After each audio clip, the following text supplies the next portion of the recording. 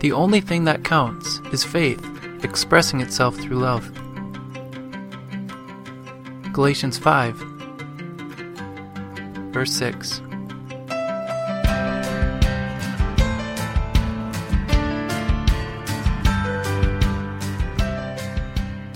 Welcome to Canaan Bound Podcast, a podcast designed to offer the Christian rest during life's journey.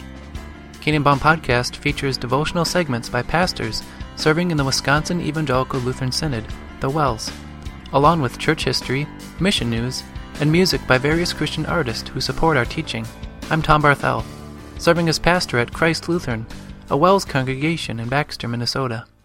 This is episode number 68. Freedom in Christ is shared by Pastor Mark Falk. Galatians 5 verses 3 to 6. Faith expressing itself in love. Again, I declare to every man who lets himself be circumcised that he is obligated to obey the whole law. You who are trying to be justified by law have been alienated from Christ. You have fallen away from grace. But by faith we eagerly await through the Spirit the righteousness for which we hope. For in Christ Jesus neither circumcision nor uncircumcision has any value. The only thing that counts is faith expressing itself through love. NIV 1984. Let's recap the issue of circumcision. Among the Old Testament children of God, circumcision was a big deal. God made it a big deal. Attached to circumcision was the promise of the seed of the woman, the seed promised to Abraham. Jesus, as Paul has said, is that seed. In the Old Testament, it was fair to infer that a family whose males were circumcised were part of God's kingdom. Naturally, we must remember that faith was essential in the Old Testament just as it is now. But circumcision connected with faith was a wonderful sign of God's salvation promise. That was then. This is now. The New Testament has made the Old Testament obsolete. What counts in this age, the age where the promise of the seed has been fulfilled? The only thing that counts is faith expressing itself through love. There are two ways to misread this. The first is to ignore the fact that true faith always produces works. At the heart of real works is true Christian love. In a time where so many misunderstand love, emasculate it, this requires more instruction. But not today. For today it is enough to say that how our love expresses itself towards wife, child, parent, neighbor, and even enemy is often addressed both by Jesus and in the letters of Paul. True faith loves in a true way. The second error is to say that love helps us fill out faith, that the love which faith produces is, in part, the cause of our salvation. This turns everything Paul has said upside down. It puts the emphasis on the wrong syllable. Love is the greatest work of the law. Just see 1 Corinthians chapter 13. But faith saves. Only faith can hold on to Jesus. Only faith sees that he is God the Son. Only faith believes that God the Father laid our sins on his shoulders. Only faith can grasp and rejoice that it, namely our redemption, is finished. If we think that we have no need to express love in real scriptural ways, we are not living our faith. If we take our eyes of faith off Christ, all the love in the world will mean nothing for our salvation. This song, titled Galatians 5 verse 6, is shared by the Camp Philip Choir.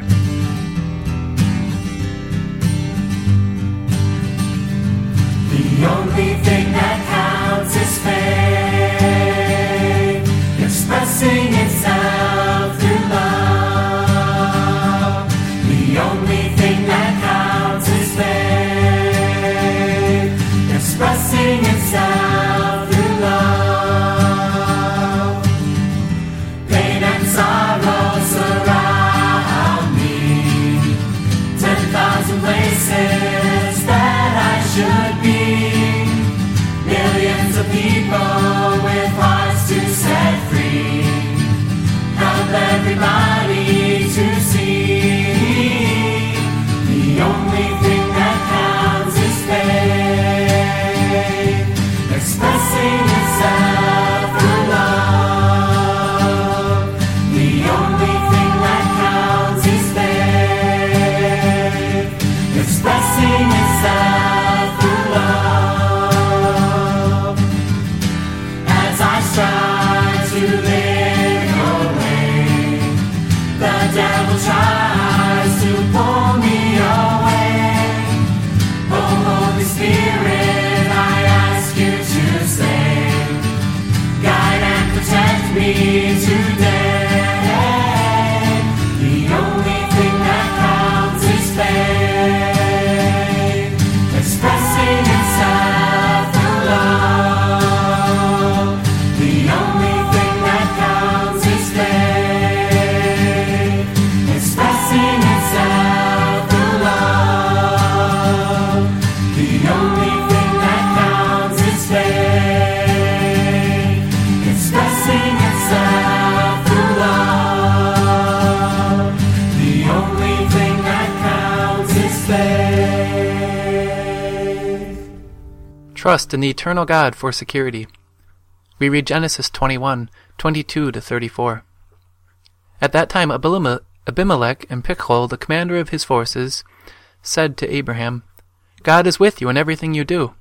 Now swear to me here before God that you will not deal falsely with me, or my children, or my descendants. Show to me and the country where you now reside as a foreigner the same kindness I have shown you. Abraham said, I swear it.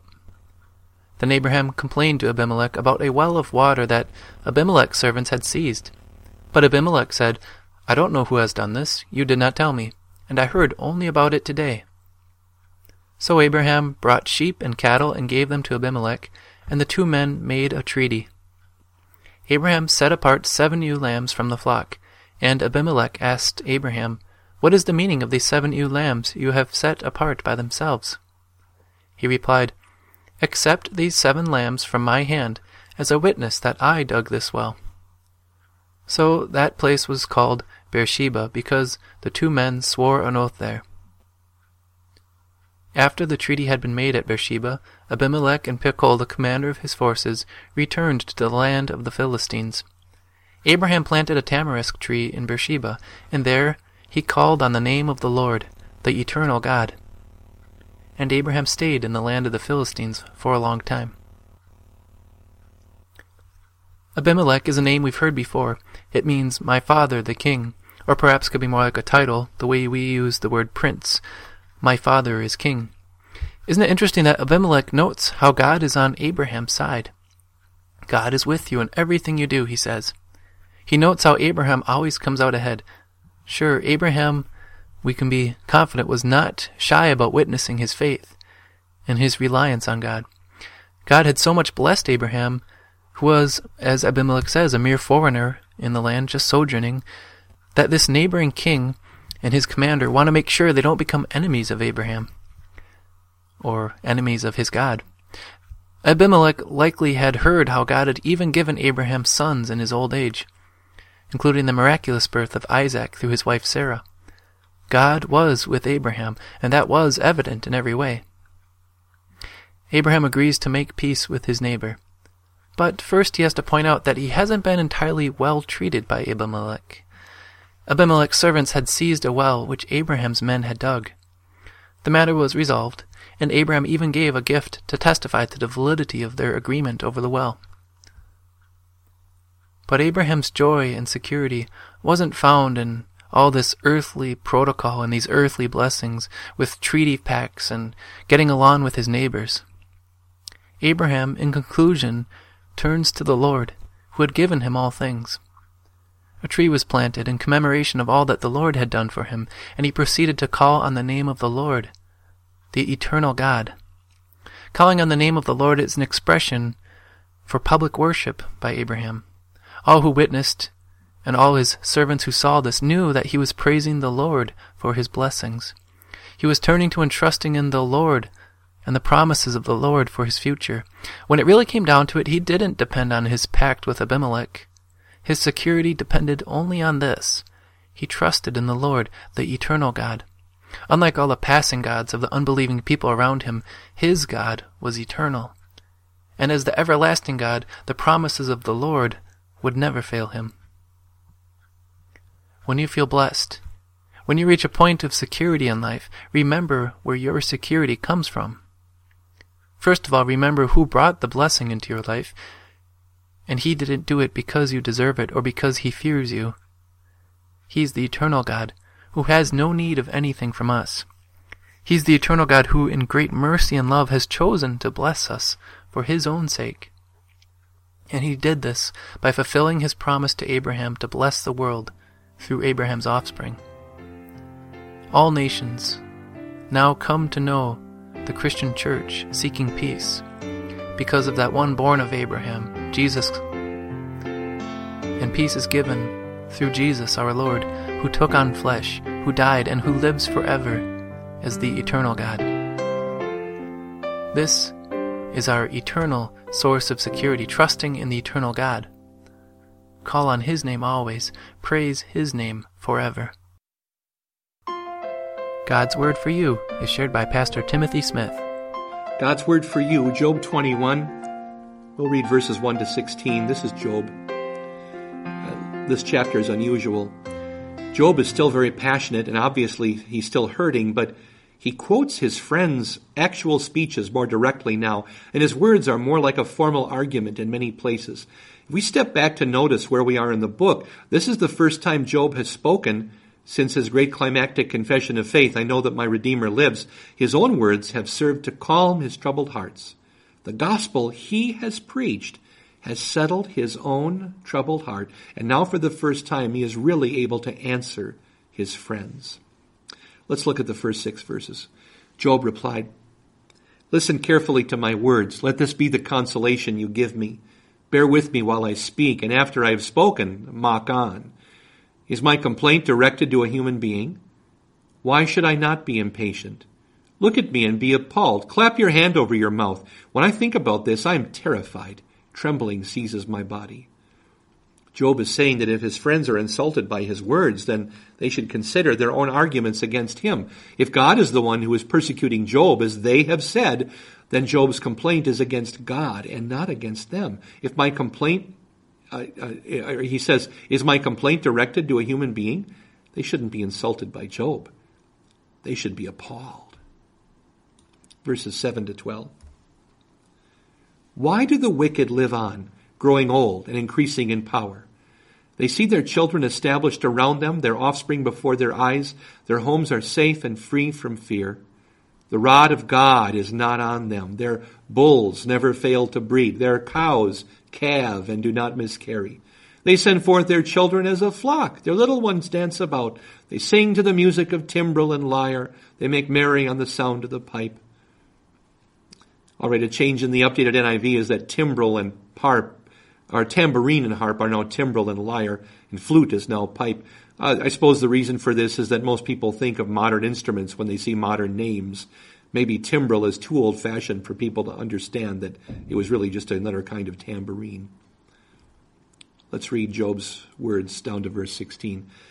They spend their years in prosperity and go down to the grave in peace. Yet they say to God, leave us alone. We have no desire to know your ways. Who is the Almighty that we should serve him? What would we gain by praying to him? But their prosperity is not in their own hands. So I stand aloof from the plans of the wicked. Job simply lays out the hollow arguments of his friends. Bildad said that the wicked never have children. But Job points out that this is never the case. Zophar said that wicked Job would no longer have fear if he admitted his guilt, but Job shows that the homes of the wicked are safe and free of fear. Zophar also claimed that the wicked die young, but Job doesn't buy it at all. If anything, the wicked live to a ripe old age. Eliphaz also talked about a righteous man having a secure home and his prosperity would not go missing, but Job and the rest of all of us know that this isn't the case. Job's assessment of unbelievers is right on the nose. They say to God, leave us alone. Too often it's more than that even. Some people who reject God want the rest of the world to reject him too. They become really anti-evangelists. And in their own way, they become antichrists. That's why we keep turning back to the Word of God. The world wants to abolish the definition of sin so that they can do away with guilt. But the meaning of sin is spelled out for us forever. As Paul said, I would not have known what coveting really was if the law had not said, do not covet. We can't ever take away the grace of God who sent his Son to suffer the penalty for our coveting and all of our other sins, whether we know about them or not. We have forgiveness in Jesus, and only through him do we have peace. In Christ, I'm Pastor Tim Smith. This is God's Word for you. Up next, we have Moment with the Master by Pastor Aaron Nitz. Hello once again, and welcome to A Moment with the Master. The portion of God's Word that we are focusing on is from the Gospel according to John chapter 1, verse 14. The Word became flesh and made his dwelling among us. We have seen his glory, the glory of the one and only who came from the Father, full of grace and truth. Have you ever tried looking at the sun? Now you know you're not supposed to. It can hurt your eyes. But sometimes when you're driving, you can't really help it. What does it look like? Why, it's blinding, isn't it? In a way, we'd say it's glorious because it shines so brightly. Well, what about God's glory? His glory is infinitely greater than the sun. Can you imagine looking at God's glory? Why, we'd melt, right? Why? Because God is perfect and holy, but we're sinful and corrupt. But God wants us to see him and to know him. So what did he do? He hid his glory by becoming one of us, taking on real human flesh, being born into our world. But in so doing, in hiding his glory, he showed us his real glory. He hid his glory to come in grace and truth, to live perfectly for us, to die innocently on the cross for our sins, and to rise again that we might know that heaven is our home. And that is glorious, and you've seen it. I'm joyful to have seen his real glory, and so are you. God bless you this day. We'll close with a song called Te Deum Laudamus by Cross to Glory. To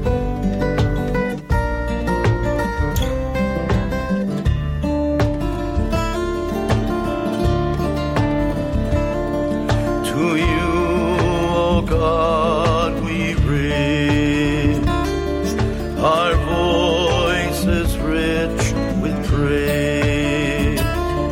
Our Father who in heaven above now freely grants us grace.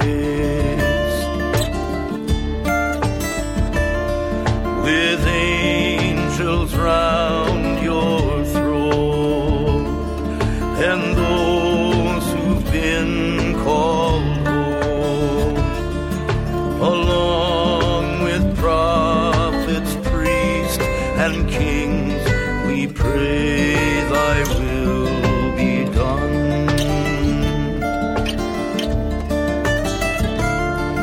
O Christ, true God and man, the sinner's one true friend, proclaim to us your word is true, and take us all to heaven.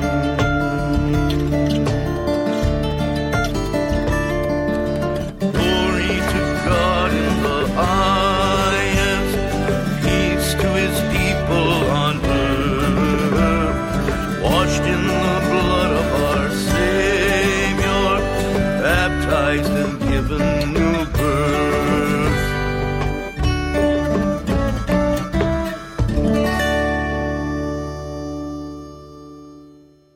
You have been listening to Canaan Bound Podcast, episode number 68. For more information on how you can support the artist featured on this podcast, visit CanaanBoundPodcast.com.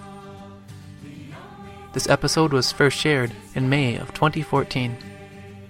We encourage you to visit a Wells Ministry location nearest you. Visit wells.net. Thanks for joining us. Expressing itself.